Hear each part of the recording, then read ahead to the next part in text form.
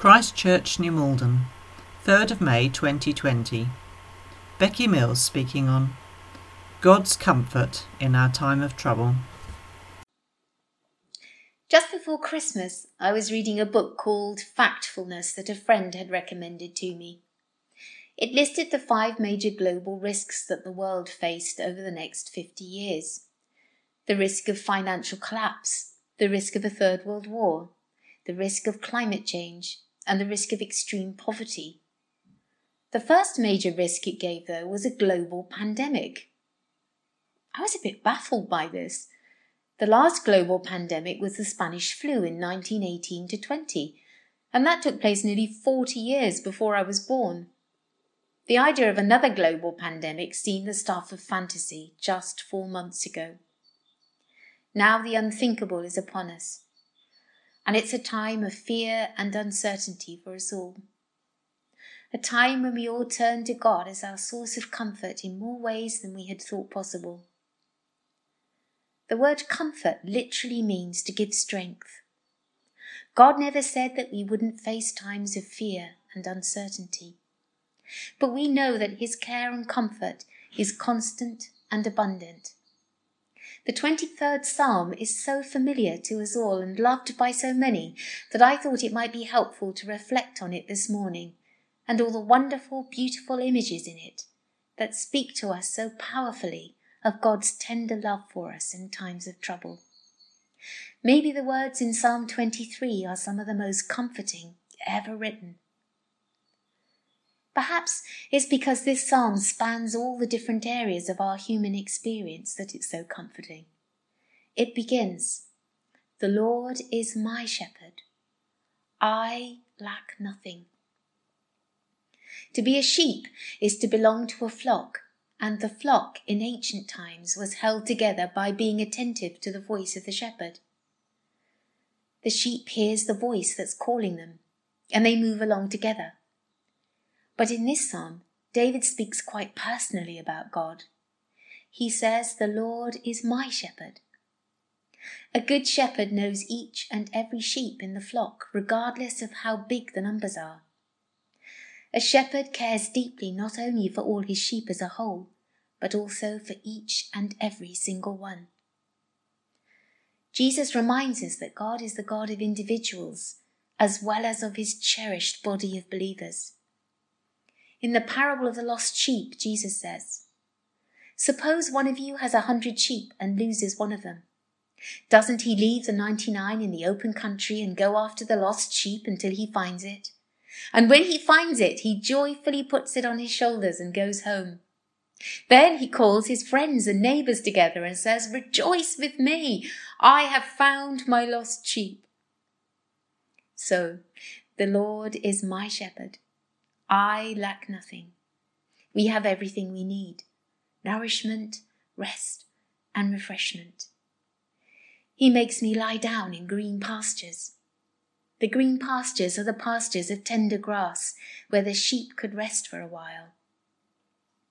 The fields, even parts of the desert, would be green during the winter and spring. But in summer and autumn, the sheep would be led to many places in search of food. God's care isn't seasonal, but constant and abundant. God provides us with pastures of tender grass and quiet waters. They're not boisterous streams on the one hand or stagnant pools on the other. They're literally waters of stillness, and their quiet flow refreshes us.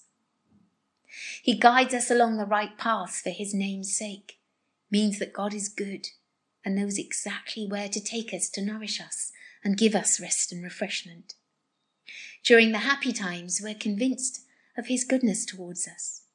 We're being nourished, restored, and refreshed by our marriages, our families, our friendships, and our leisure time. We have a broad base of love and support from others. Maybe we don't think as much about how dependent we are on Him for the only reliable source of love and nourishment. Perhaps we forget to thank God for His constant and abundant care. But then verse 4 talks about the darkest valley, or the valley of the shadow of death. The shepherd at times had to lead his flock to feeding grounds across jagged hills, cliffs and ravines to find lush pastures. As well as the risk of slipping, predators were stalking around waiting for the right opportunity to attack.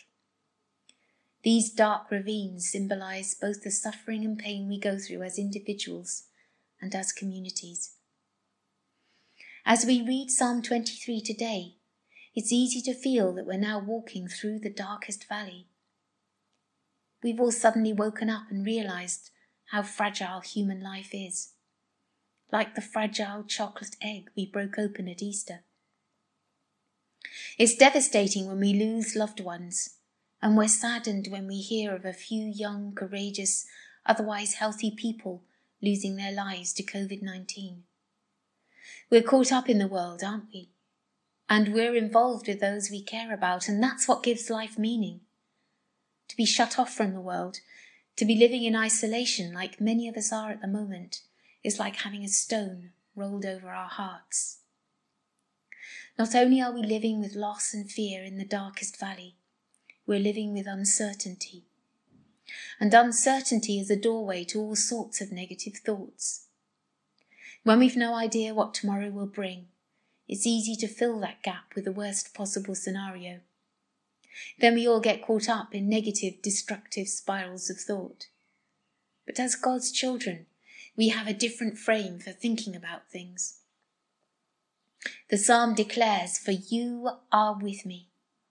We can be confident that whatever we're going through, however painful or devastating it might be, God is with us.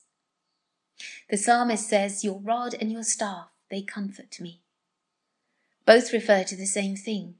The rod part of the staff would be used as a club to hold back or beat away predators, to clear a path through dense undergrowth, and to hold the sheep at a safe distance from a precipitous slope. It would be used to count them too, to ensure that none were missing.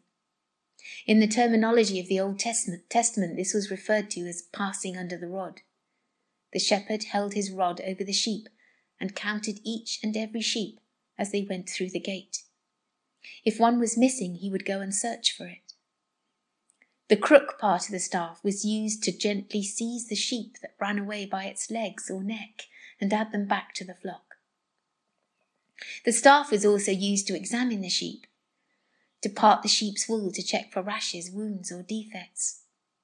What wonderful images these are, aren't they? Of the way God exercises his tender, loving care over us. Like the shepherd, he spends most hours of the day with his sheep and knows their individual markings, their likes and dislikes.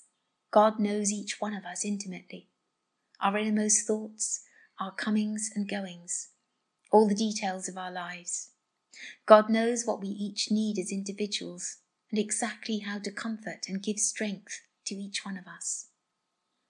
And we can remind ourselves of times in the past when God has strengthened us with his comfort. I can remember dark times when I used to repeat this verse over and over. "Don't be afraid, for I am with you. Don't be frightened, for I am your God," till I felt the fear melting away and being replaced by his comfort. And we can be agents of that comfort too, taking food, essentials and gifts to vulnerable people in isolation, bringing people up and contacting people remotely to show that we care about them and want to strengthen and maintain our relationships with them. Just letting people know that we're there for them if they need us, especially when they've suffered loss or going through fear and anxiety about their own health or someone they are close to. We're bringing God's comfort to others.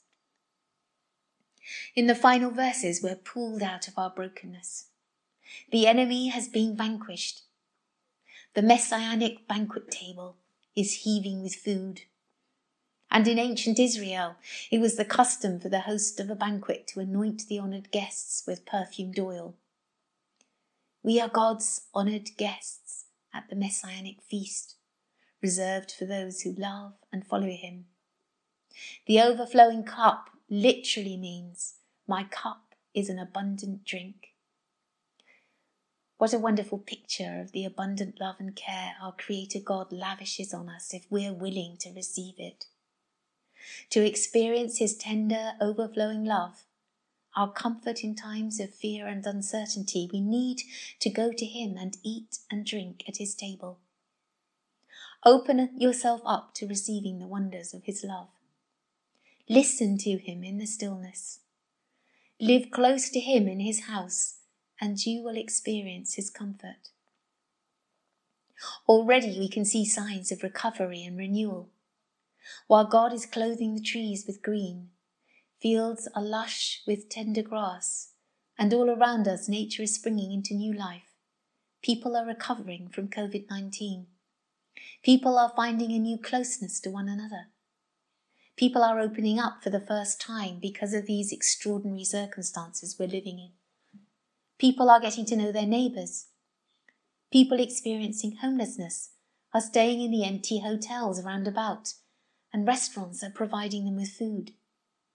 The air quality has improved, and our carbon footprint has reduced. Our tender, caring God reached down into the depths of our humanity and became the Good Shepherd who laid down his life for his sheep. He rose again triumphant to bring us new life, joy in the good times, comfort and strength in the bad. The way to new life is through death. The pathway to resurrection is crucifixion. Nothing can overcome God's overarching plan to restore all of creation.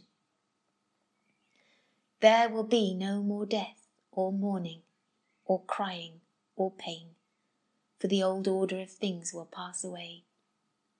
Heaven will spill over into earth, and we will dwell in the house of the Lord forever. Amen.